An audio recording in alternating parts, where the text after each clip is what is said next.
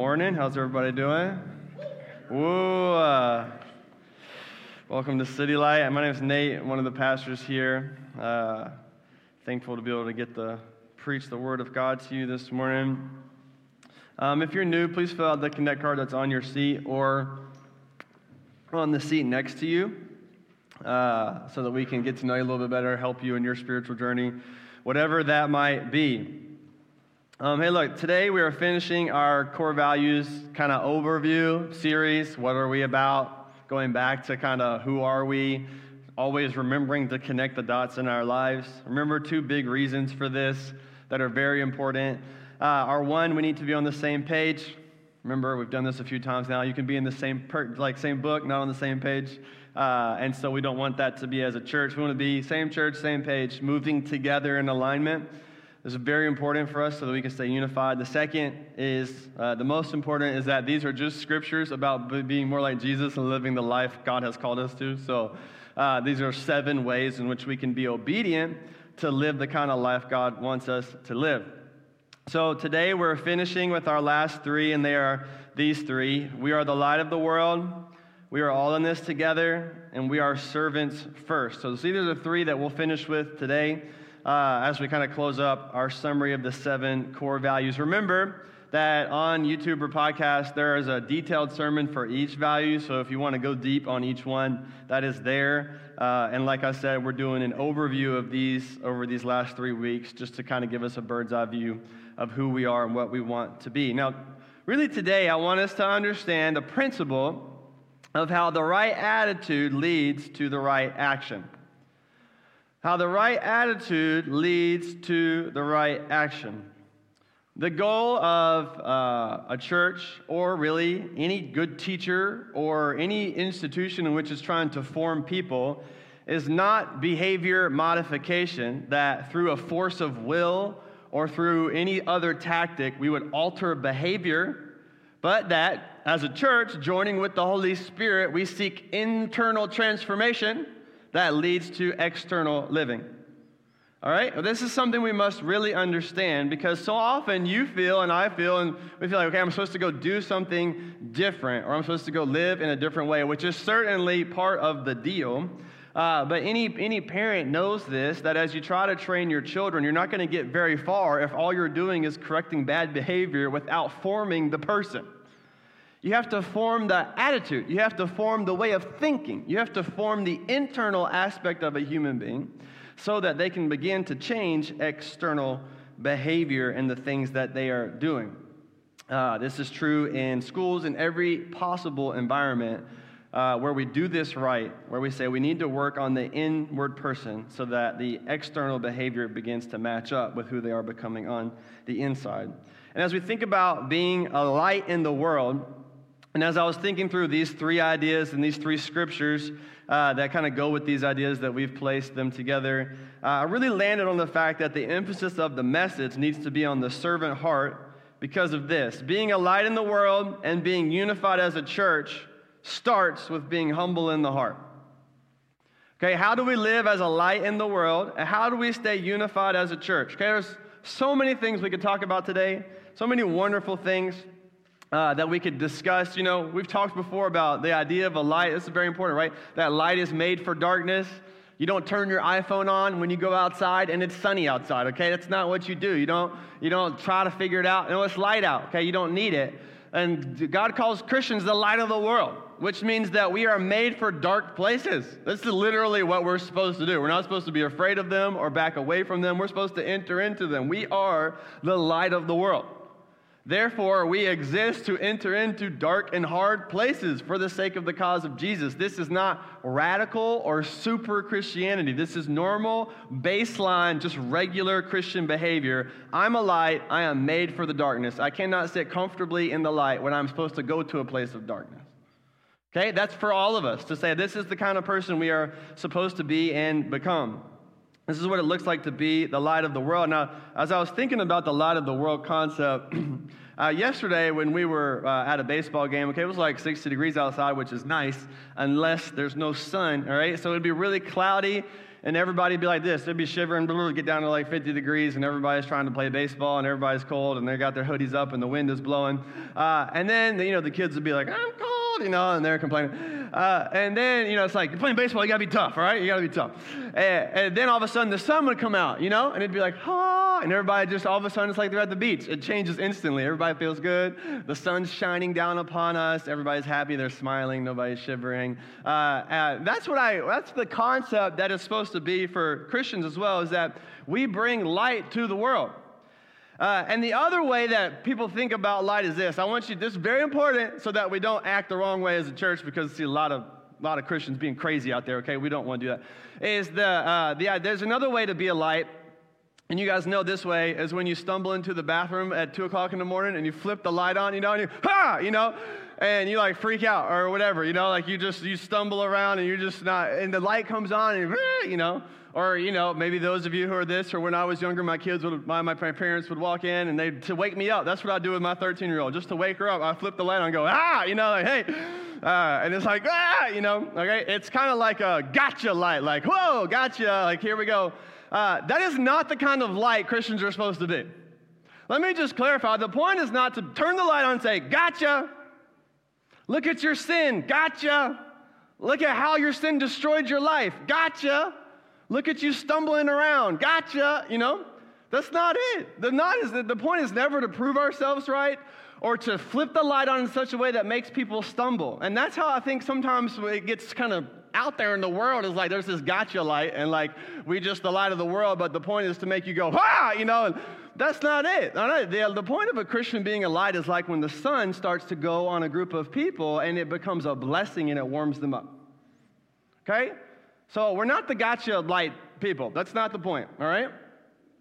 We are just as messed up as anybody else on planet Earth, and every person in here knows the Lord testify, say, I'm a complete and utter mess. And so it is only by the grace of God that I am what I am. And so we are called to be the light of the world, and that's very important for us. Now, how do we actually get to that point is this idea of being humble in the heart. All right? So I'm going to look at Mark 10. So go ahead and open your Bible to Mark chapter 10. All right, and we're going to read a passage where Jesus emphasizes the need for humility and a servant spirit. And I want to preface this message now by saying, I love you, and the Holy Spirit does too, and He might have some business to do in your heart this morning. It was Thursday morning, and I was here just really in the middle of this, and just utterly wrecked before the Lord, considering how far off I am sometimes from the actual way God wants to live. From being a real servant with real humility, and how much room I have to grow to become like Jesus. And I think all of us will feel that way as we kind of see the standard of Jesus for the way we're supposed to live our lives, which is radically, utterly, completely upside down and different than the things you're taught every day from everywhere else in the world. So look at this, chapter 10, verse 35. James and John, the sons of Zebedee, came up to him and said to him, Teacher, we want you to do for us whatever we ask of you. It's a great starting question, It's one of those passive-aggressive things. It's like, let me just throw this out there and see what you say, and then I'll flip my response to that. Like, just tell me straight out, all right? And he said to them, what do you want me to do for you? And they said to him, grant us to sit one at your right hand and one at your left in glory. Jesus said to them, you do not know what you are asking. Are you able to drink the cup that I drink, or to be baptized with the baptism with which I am baptized? You will be baptized. And they said to him, we are able. And Jesus said to them, the cup that I drink, you will drink. And with the baptism with which I am baptized, you will be baptized. But to sit at my right hand or my left is not mine to grant, but it is for those to whom it has been prepared. And when the 10 heard it, they began to be indignant at James and John. And Jesus called to them and said this is the kingdom way of living. You know that those who are considered rulers of the Gentiles lord it over them, and their great ones exercise authority over them, but it shall not be so among you. Whoever would be great among you must be your servant, and whoever would be first among you must be slave of all. For even the Son of Man, being Jesus himself, came not to be served, but to serve, and to give his life as a ransom for many. And here's this phrase that we're going to stick on today, is this: not so with you. Jesus says, this is how the world works around you, but let it not be so among you. Here is how you are being discipled by the world every day to think about power, but let it not be so among you. Here's how the world thinks about influence, status, and success, but let it not be so among you. Here's what the world thinks is important, but let it not be so among you. Here's how the world uses authority and control and influence, but let it not be so among you. How do we actually live the life that God has called us to live? It seems to be at the very essence of pursuing a servant heart. It seems to be that Jesus is saying that a servant heart is the distinguishing mark between the world and the Christian. He doesn't talk about anything about what they believe, which obviously is very important to this discussion. But he's hammering down on something to say the distinction between how the world works and how my people work is by this one little phrase, a servant's heart. That's the distinguishing mark between the world and the people of God. It's cultivating a servant heart like Jesus. Therefore, a major aspect of our sanctification, of those of you who know the Lord or are trying to become more like Jesus, is to go from being selfish to being more of a servant. And this is where we all need to grow. Every single one of us needs to continue to grow from moving from selfishness to servanthood. Now, the idea is the more that I do that, the more I become like Jesus. The more I become like Jesus, the more I live like Jesus, which is going to help me actually be the light in the world I'm supposed to be. So how do we get to that point? How do we get to the point where we're actually helpful in the world? How do we get to the point where we actually shine as a light? Like not just an idea, not just a great thing to say, but an actual helpful light in the world. How do we do that as a people? How do I do that in my family and in my neighborhood? And it would seem to be a great pathway that Jesus is laying out for us is the difference you're going to make in the world is going to be related to living out the differences of your faith that you ought to pursue being a servant. And so this move from selfishness to servanthood is the way we become more like Jesus, and it's also the way we shine as lights in the world, and it's the way that we stay unified. So if we're all in this together and we want to be light, then we must have this aspect that we are servants first. So I'm going to show you 7 different ways we move from selfishness to servanthood that Jesus lines out in this passage that'll hopefully help us join in Jesus, becoming more like him. And those of you who are here or watching online that you don't know the Lord, you're seeking these things out in terms of Christianity, I want you to see ultimately, and as we're going to see, the very heart of Jesus. What is the God of Christianity? What is Jesus like? Who would you be following? That's what I want you to hear and understand in terms of what is going on here, that you may not only believe and understand the way of Jesus, but that you may fall in love with and be enamored with the person of Jesus and the way that he wants us to live our lives, which is dramatically distinct from every other thought or process or culture in the world. So these are the 7 things. These are what we're going to write down. The first is this: a selfish heart seeks its own glory, but a servant heart seeks the glory of God. What's the first way we kind of hear and see about service? A selfish heart seeks its own glory. That's the mark of selfishness. It's my own glory. But a servant heart seeks the glory of another, namely the glory of God. As we saw, James and John, it says, sons of Zebedee, they came up to him. He said, what do you want? Teacher, we want you to do whatever we ask. He says, what do you want me to do? And they said, give us glory, is basically what they said. Make us prominent, is what they said. Give us status. Make us the top dogs, like we want to be awesome, Would you give us success? Would you give us prominence? Would you give us authority? Would you give us status? And I love this aspect of the story because it's so relatable to those of us who do love God and who are always conflicted in our motivations and ambitions because we're obviously not perfect and nothing we do is done with perfect purity. Because they say, grant us to sit at your right and your left in your glory. So it's like there's a recognition that Jesus is the one who's going to receive the glory, but there's also some selfish ambition that we'd be right there with you. You know, it's like, yeah, you're the man, Jesus, and can we be man number 2 and man number 3, you know? You're man number 1, and so there's 12 disciples, and we don't want to be number 12, you know, or 11. That's at the bottom. We want to be the number 1 disciple, number 2 disciple, and you get the glory, you know? And so I think I've shared this example before. You're trying to think about this. It's like in my own heart where you're preaching a sermon, and you're always like, God, I want you to be glorified. And I also hope they think I'm a good preacher at the same time, you know? It's like, yeah, get the glory. And just, come on, just give me a little bit, you know? Come on. I just want you way up there, and I'll just be like right here, you know? Like, here's Jesus. That's cool. You're up there. I'm not you. But if I could be like right here, that would be great, you know? This is what we struggle with, you know? To say, Lord, won't you be glorified, and may I also be the most respected person at work, you know? Like, can they think I'm awesome and I'm the best boss in the world, you know? Like, these things. And that's what he's getting at, you know? And sometimes we can have some false humility because we do give God the glory, but we're like James and John, we want the second and third seats. You're willing to give God the glory, but you're not willing to go lower than another person. You see where that gets at? To say, yeah, I give God the glory, but I'm not going to go lower than you. I give God the glory, but I'm not 11 or 12 or 13. I got to be 2 or 3. This mixed ambition going on here where they're willing to say, God, you get the glory, but they're not willing to submit or to serve another person. And how often that can be true in our own hearts where we say, yeah, God, we want to give you the glory. Then God says the way you do that is to serve the people in your life.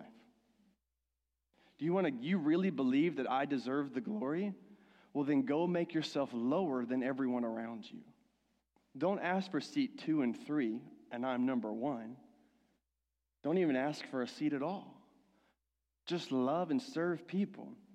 So a selfish heart seeks its own glory, but a servant heart seeks the glory of God. So a heart that is moving from selfishness to servanthood will continually grow in its ability to authentically say, not my will, but yours be done. It will continue to grow in an authentic, real response that says, not to us, as Psalm 115 says, but to your name give the glory. A person that is moving from selfishness to servanthood will genuinely love the glory of God and will love it so much that they're willing to be unglorified themselves. You know what I'm saying? You love the glory of God so much that you're willing to be despised yourself. You love the glory of God so much that you're willing to be overlooked yourself. You love the glory of God so much that you're willing to release authority, influence, and control. You love it so much that it has practical influence in your life.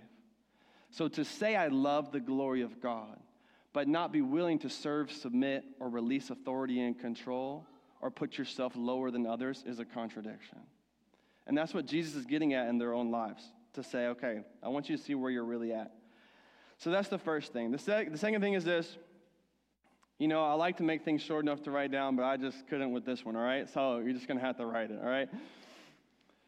A selfish heart is proud and makes unrealistic assumptions about its own abilities. That's the defining mark of a self. It's proud and it makes unrealistic assumptions about its own abilities. A servant heart is humble and therefore makes realistic acknowledgments of its own weaknesses and limits.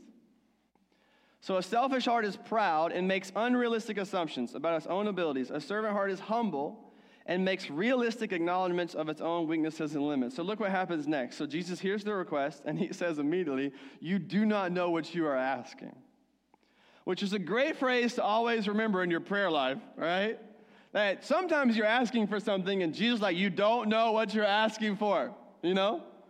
You don't actually want to marry that person to be a disaster, you know? Like, you don't actually want that promotion. You're going to hate it. You don't actually want this, you know? You don't know what you're asking. And you just want to take that phrase and shove it in your back pocket when you get confused about the way God sometimes responds. Because sometimes Jesus is saying this, and you need to listen to him as you ask, and he says, you don't know what you're asking. You don't know what you're asking. He says, are you able to drink the cup that I drink or be baptized with the baptism with which I am baptized? And get this. Okay. He says, are you able to do what I do? And they say, we are able. I mean, get what's happening here. Jesus is like, can you do what I do? Can you carry the load that I can carry? And they're straight up like, yeah, got it, you know? Put it on my shoulders, the weight of the world, We are able, they say, which is, those three words have to be three of the most prideful that are spoken in the Bible. Jesus said to them, okay, the cup that I drink, you will drink, and the baptism with which I am baptized, you will be baptized. But to sit at my right hand or my left hand is not mine to grant, but it is for those to whom it has been prepared. And so Jesus now is kind of pulling this out of them because he confronts them with this idea. He says, listen, can you carry what I can carry? Can you do what I can do? And obviously they're a little bit unsure of exactly what Jesus means by that, but they're making a huge assumption to say, well, yeah, we are able. And obviously Jesus is talking about, look, the baptism is the sacrifice for sin. I'm going to go pay for the sins of the world. I'm going to die on a cross, and I'm literally going to be the Savior of the world. That's the reality here. Now, they're going to join him in being suffering for God. They're going to join him in the way, but they're certainly not going to uphold the same things he is upholding. And so he reveals this to them, and he says, basically, can you carry what I can carry? Can you do what I can do? And they say, we are able. And now, because they have a proud heart, they make an unrealistic assumption about their own abilities, right? It's like every contestant on American Idol. It's like every person that tries out for the basketball team, It's like every parent who ever watched their kid play sports. They all have an unrealistic assumption about the abilities where it doesn't match up. Your kid's not playing because they're not good. That's why, The coach wants to win the game. I mean, what do you think he's trying to do? You think he wants to lose? If they were better, they would be playing more, And I'm sure there are exceptions, okay? I'm sure there are exceptions. But it's like, no, it's unrealistic assumption. You think the coach wants to lose every game? Let me play the worst players. I'm going to leave the best players on the bench, I don't think that's what they're thinking, okay? And so this is how it is, And you see that on American Idol, they get up there and they're like, yeah, I'm the best, I do this and that. They're like, oh, and it's awful. It'd be like if I get up like, I'm going to be the worship leader now. You'd be like, Nate, hey, know your role, don't do that, right? They're beginning to make unrealistic assumptions. Jesus says, can you carry what I can carry? Can you do what I can do? And they say, we are able. And it makes me think of one time we were carrying this big 30 by 10 tent. Okay, it's down there. It's huge. It's got like these, I don't know what shape that is. A rectangle. It's a rectangle, and it's big. And you know what? The wheels on it are literally like this small, okay? They're like this big. I don't understand the designer of the tent because they didn't think about it. The wheels are not big enough to uphold the weight of the tent, all right? They're not. And so it breaks, and now it's all a problem. You have to carry it. It doesn't work very good. Well, duh, because the tent's like 50 pounds, and the wheels are like for a little toy truck, Like, who thought of this? This doesn't make any sense. But that's exactly what it's like when we think we can run our own life or make decisions that are going to be good for us or use our wisdom, our intelligence, our abilities to lead and guide our life. It's crazy. We're just really small wheels on a big tent of our life, unable to actually uphold the realities of the world around us. And the earlier and the more often this gets exposed, the better off you're going to be. You think exposure is a bad thing. It's a gift from God to say you need bigger wheels on your tent. And as a matter of fact, why don't you use my wheels? It's called the Bible. This is how you should live your life.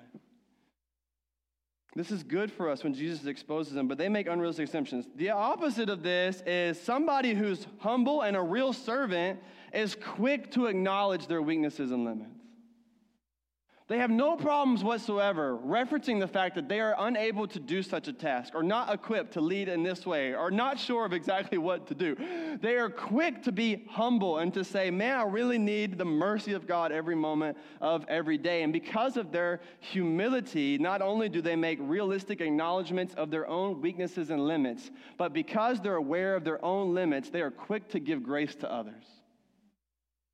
Why do you get so frustrated when people fall short, are weak, and unable? It's because you have an unrealistic assumption that you could do better. You have an unrealistic assumption that there are not areas in your life where you are just as weak and unable to change. And the reason we're so quick to judge is because we haven't done a good assessment of our own weaknesses and limits. And as soon as we realize, Jesus says, are you able to carry what I can carry? And we say, no, oh my goodness, no, like not a second, you know? Are you able to carry your own life? No, it's a disaster. Are you able to parent these children? I have no idea what I'm doing. Are you able to lead a church? I have no idea. Are you able to do it? No, I don't know, you know? As soon as we're quick to do that, not only does the Lord come in and say, okay, good, I'm here to help you and lead you, but when someone else is like, man, I fall short, I don't know, you're like, yeah, me too. Instead of being like, how could you? This is the spirit of the real servant that's like, yo, you're a mess, me too, man. Thank the Lord for his mercy. And the reason why there's judgment in your heart is because you're not living within your own limits and weaknesses. You're not quick to acknowledge those. You're trying to hide them. You're trying to make the best of them when it would be better just to say, no, I am not able. So the third thing, a selfish heart creates division, but a servant heart creates unity. So this is how these are related. Look at this. So remember, attitudes lead to actions. If we want to be the light in the world and to be unified as a group, we have to be humble in our heart. Look what happens, verse 41. When the 10 heard it, they began to be indignant at James and John. So what is it? What produced division in the midst of these 12 disciples that had been living so closely and experiencing such amazing things with Jesus? They should be bonded beyond all belief. Yet now, 2 of them decide to try to create more prominence and status for themselves. They go the way of selfishness, not servanthood. And it doesn't just affect their own relationship with God. It affects their relationship with others. The dividing mark in this group of people is now the pride of James and John. And I think it's funny because they're probably not mad at them because they asked. They're mad at them because they asked first.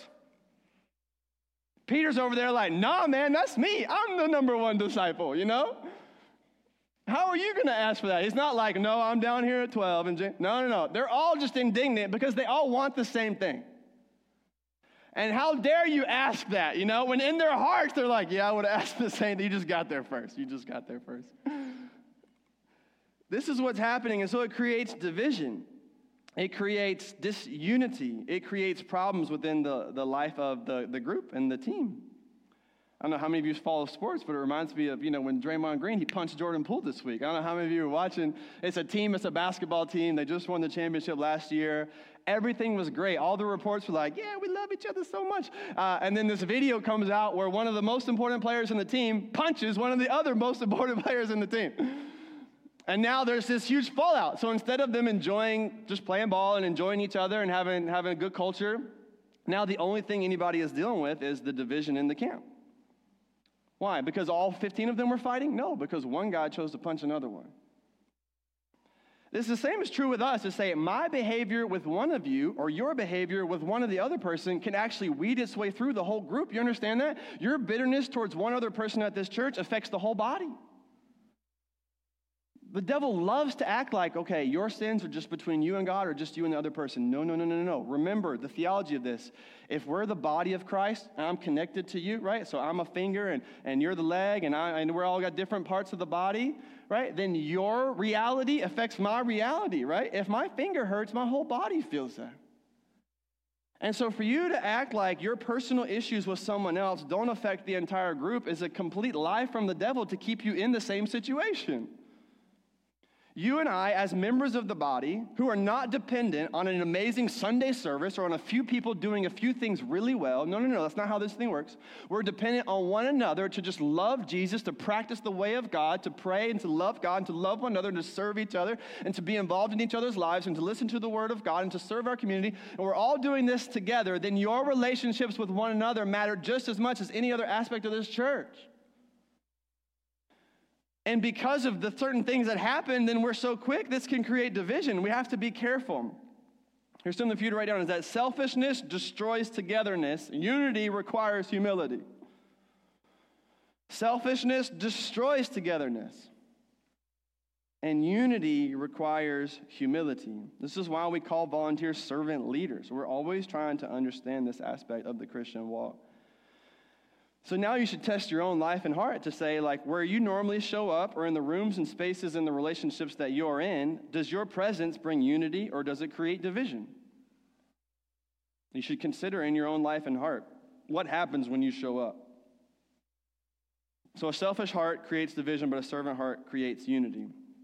Here's the next one. A selfish heart wants to dominate, but a servant heart just wants to participate. So Jesus called to them and he said, you know that those who are considered rulers of the Gentiles lord it over them, and their great ones exercise authority over them. A selfish heart seeks out authority and power for their own purposes. A servant heart uses authority and power for the purposes of blessing others. You see that? A selfish heart wants authority. A servant heart uses the authority it has. There's a big difference. A selfish heart tries to get in a position of power, like James and John. A servant heart, if it stumbles into a position of power and influence, quickly uses it to bless and serve others. See the difference? And just think about for a second in your life how often you trying to get to the top. It's so natural for us. When we look here and look at someone else, be looking at each other and be like, man, we're looking at ourselves and be like, this is innate within me that the Lord is going to be working on our entire lives, is that I want to be great. And the Lord's like, no, that's not how this works. The only person that gets to be great is God. And everybody else just gets to be a part of his greatness. A selfish heart wants to dominate. A selfish heart loves authority. A selfish heart loves power. A selfish heart loves influence. A selfish heart is always looking at how many followers they have on Instagram. A selfish heart is always trying to accumulate the masses. A selfish heart is always trying to seek a position of power. A servant heart will use a position of power for the good of other people. A selfish heart wants to dominate. They want to be in control at all costs. A servant heart just wants to participate. Hey, can I just play? Can I be a part of what God is doing? What do you want me to do? What is there to do? I'll do anything. I can't believe I'm here right now, I'm in the kingdom of God. Hey, sign me up as whatever, This is great. I'm in the kingdom. Praise the Lord. What do you want me to do? This is what David says in Psalm 84. Better to be a doorkeeper in the house of God than anywhere else. Just sign me up. I don't care. I'm in the kingdom of God. It's like when you go to the best team, you're like, I know I'm not Steph Curry. I'm just glad to be here. What do you want me to do? I get to get a ring, It's called ring chasers. It's because you just go to the best team. You're like, I don't have to do anything. I'm just here, What do you mean do? Tie your shoes? Great, I'll do that. I get a ring at the end of this, That's what it's like to be like, I cannot believe that I get to be a part of this. I get to be a part of the church, I get to be a part of the family of God. I get to go to heaven one day.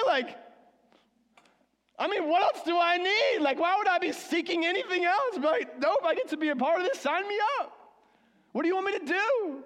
I'll do anything. I'm here, That's the attitude, as opposed to all of us trying to continue to build some kingdom. We're not building any kingdom. It's God's kingdom. We're living in it. God said, I will build my church. He didn't say you will build my church.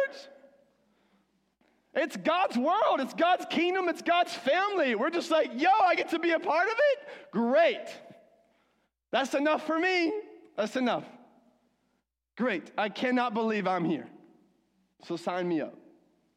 This is the attitude of the Christian, not just in church function life, but just everywhere. It's like, I cannot believe this is my reality. I'll do anything. I'm just glad to be here, Just glad to be here. That should be the attitude of all of us, I'm just glad to be here, Sitting in my lighthouse, I'm just glad to be here. I can't believe I get to gather with other Christians when people around the world have to hide under the ground, to get with one other person to read their Bible. I'm sitting here like, whoa. This is amazing. I can't believe I have a Bible in my language, and I know how to read it. Wow, you should be waking up. I can't believe it. I just can't believe I get to read my Bible. Holy smokes, half the world can't even read, and I get to read. And I have the Bible in my language. There's people all over the world that don't have the Bible in their language. Just I'm here. I'm just glad to be a part of it. Just glad. I get to serve somebody else. I'm in a position where I get to serve and bless. What? Why would that be me? Why would I not be the one that's hungry every day? Okay, great. I'm just glad to be here. Just glad to be here. I'm glad to be blessed in the ways that I'm blessed. I'm glad to be living in the kingdom of God. I'm glad to be a part of the family of God. I'm glad to have brothers and sisters in Christ. I'm glad to have a Bible. I'm glad to have breath. I'm just glad to be here. Just glad to be here. Isn't that the attitude? He says, a selfish heart wants to dominate, but a servant heart wants to participate. You should go everywhere this week and just say, I'm just glad to be here. Even at the job that you hate, which pays the bills that you need to pay. It could be worse. I'm just glad to be here. I can't believe I woke up this morning. God is so gracious to me. I'm just glad to be here. The next thing, a selfish heart seeks to be great in the eyes of men, but a servant heart seeks to be great in the eyes of God. Verse 43, but it shall not be so among you. Whoever would be great must be your servant, and whoever would be first must be slave of all. So Jesus is saying, I understand your desire, James and John, to be great. You did it the wrong way. The way to greatness in the kingdom of God is not to come to God and ask for status. The way to greatness is to go to people and serve them. That's just the pathway he lays out. The path to greatness is the road of servanthood in the kingdom of God. What's important for us, especially as believers in Jesus, those of you who are following Jesus in the room and watching online, is that you cannot live in the kingdom of God by the principles of the kingdom of the world. You can't do that. It's not going to work. You're just going to be frustrated all the time. So the kingdom of the world says you get greatness by going to the top. Be the most famous, have the most money, have the most success, be the number one guy, be the number one woman, be the top. Get to the top and you'll be great. That's how the world works. That's how you are being discipled every day. You think like that more than you were probably willing to admit because you're just living in the world. That's what the world does. But we're not world people. We're kingdom of God people. And he says the principle of greatness in the kingdom of God is actually flipped upside down. And if you want to be great in my kingdom, then you have to go low. If you want to be great, it is the road of servanthood and humility. Listen, the reason so many of you get discouraged in your Christian life is because you're seeking worldly approval for your Christian behavior. It's just not going to work. I'm just here. The world is not going to, hey, for your Christian behavior. The world doesn't honor meekness. They think you're weak. And you're like, I'm just so tired of being meek. Well, of course you are, because you're asking the world to clap for your Christian life. You want worldly recognition and acknowledgement by taking the road of Jesus. It's not going to work. It's just not going to work. The reason you're so discouraged is because you want the world to clap for your attempts to be holy. It's not going to work. It's just not going to happen. You can't live in the kingdom of God by the principles of the world, and you cannot expect the world to approve and to think you're awesome for living within the kingdom of God by the principles of Jesus. It's totally different. And the reason why we get so discouraged is because we just, honestly, at the root level, do not care enough what God thinks. If you're just being honest, you're like, just be honest with yourself, okay? We're all just a mess. We need Jesus. He loves you so much. That's why he died for you, okay? So don't try to pretend like you're something you're not. Jesus didn't die for who you pretend to be. He didn't die for the best of you. He didn't die for you to hide your weaknesses. He died for everything that you have messed up and every piece of sin in my heart. Jesus came and he died and he cleared my debt, and praise be to his name. So what in the world is the point of me not being honest with myself? What's the point? How am I going to make any spiritual progress? Just consider how much you actually think. What does God think about this? How much do you even have that thought? Does this please the Lord? Does that thought enter our minds, that much? Are we thinking about what other people think and even what other Christians might think? We get so discouraged because we're not getting our approval from God when he's ready to give it to us. He's just like, I love you. I'm so proud of you. He loves you so much. He's so excited and encouraged by your little steps of progress, even your admonition, your admission of your own weaknesses. He's like, yeah. Who's going to clap for you when you say, I'm terrible?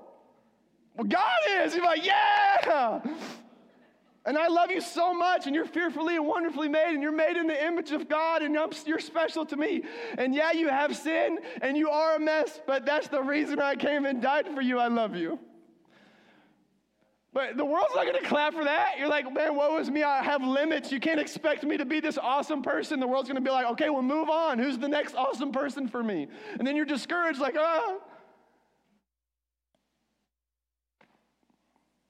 And how do you get the approval of God? Well, first you have to believe and trust in Jesus. You can't get the approval of God. Only Jesus can give you God's approval. He died for your sin, and he rose from the grave so that God could look at you and say, you're mine, and I love you, and so that your sin could be taken care of. And some of you, that's got to be your first step with God today, is to say, the only way I get the approval of God is first and foremost to trust in the work and the death and the resurrection of Jesus Christ so that I can be made right with God. But there's so many of you in the room as well who know the Lord. How do you walk in the approval of God is you walk in communion with God. The reason why you're not asking what does God think is because you're not spending time with him. The reason why what he thinks doesn't matter as much to you is because you're not walking in communion with him. The closer you are to God, the more you're going to care about what he thinks. And the less discouraged you will be, because as you choose the way of Jesus, nobody's going to clap for you, but God will. And ideally, hopefully, if we're doing it right as the brothers and sisters of Christ, we are encouraging you on.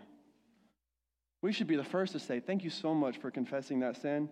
Boy, I'm a mess too. Let's work on this together. That's awesome. I'm so proud of you for bringing that into the light. That's great, man. Praise the Lord for your honesty. That should be the kind of thing. We're clapping that on. I see you mowing. I see you doing all that. I see you cleaning up the floors. I see you doing things that nobody seems to care about or notice. I see you. Man, that's awesome. Praise the Lord for your humility and your servanthood. That should be normal in us, where we praise those kind of things. You should walk around just praising people for doing things that nobody seems to notice. That should be consistent in us. Okay. Here we go. A selfish heart seeks only what it can get, but a servant heart seeks what it can give away. Verse 45, even the Son of Man came not to be served, but to serve and to give his life as a ransom for many. So Jesus, who deserves all he wants to get and has every right and authority to demand getting it any way he wants, chooses the path of giving away. Jesus, who has every right to get what he wants in any way that he wants, chose the path of giving away as a means to getting the end goal, which is the people of God. And so we follow his example. Finally, a selfish heart clouds the gospel, but a servant heart clarifies the gospel. This is ultimately the point. How do we shine as lights in the world? How do we make the love of Jesus clear? How do we show people what God is really like? How does that happen? Well, a group of people who have a servant heart will be a group of people who clarify the gospel. It's like all of us together gathering in spaces and lighthouses and throughout the world are like when somebody comes in, it's like we give them 3D glasses to see the world as it really is. But the more selfishness and selfish pursuits we have in our hearts, the more we cloud the glasses. You know, it's like when you get your glasses out and you were in the shower where you get your glasses out, you know, and you anybody does this and you put your glasses on right away, you can't see nothing. Everything's foggy and you can't see anything in front of you because your glasses have that fog on them like a mirror, and you can't see anything. And that's how it can be if somebody walks into a group of Christians and it's like there's just disunity and they're fighting about things, whatever. It just clouds the gospel. So for us to really be a light in the world means that we must be a servant group of people. This is the way of Jesus, and this is the way of Jesus that he's chosen for you, for even the Son of Man, who deserves every bit of praise and honor and glory, chose not to be served, but to serve. And if we are not greater than him, which we are not, then we certainly ought not to choose a different path than he chose. All right, let's pray. Heavenly Father, we love you. We pray now that you would help us become more like Jesus in every way, that you would guide our thinking and our habits, Lord, that our internal attitudes would continue to be formed into your image, and that we would shine as lights in the world, because we have become more like you. Make us a group of servants. Thank you, Lord, for this group of servants here at City Light. Thank you for the servant heart that is already here. Thank you, Lord, for the sacrifices everyone makes, Lord, to make this happen. And I pray now that you would continue to help us to grow, to continue to move from selfishness to servant hearts so that we can shine as lights in the world for you. We love you. We ask this in Jesus' name. Amen. Amen. Why don't you stand? Let's respond to the Lord.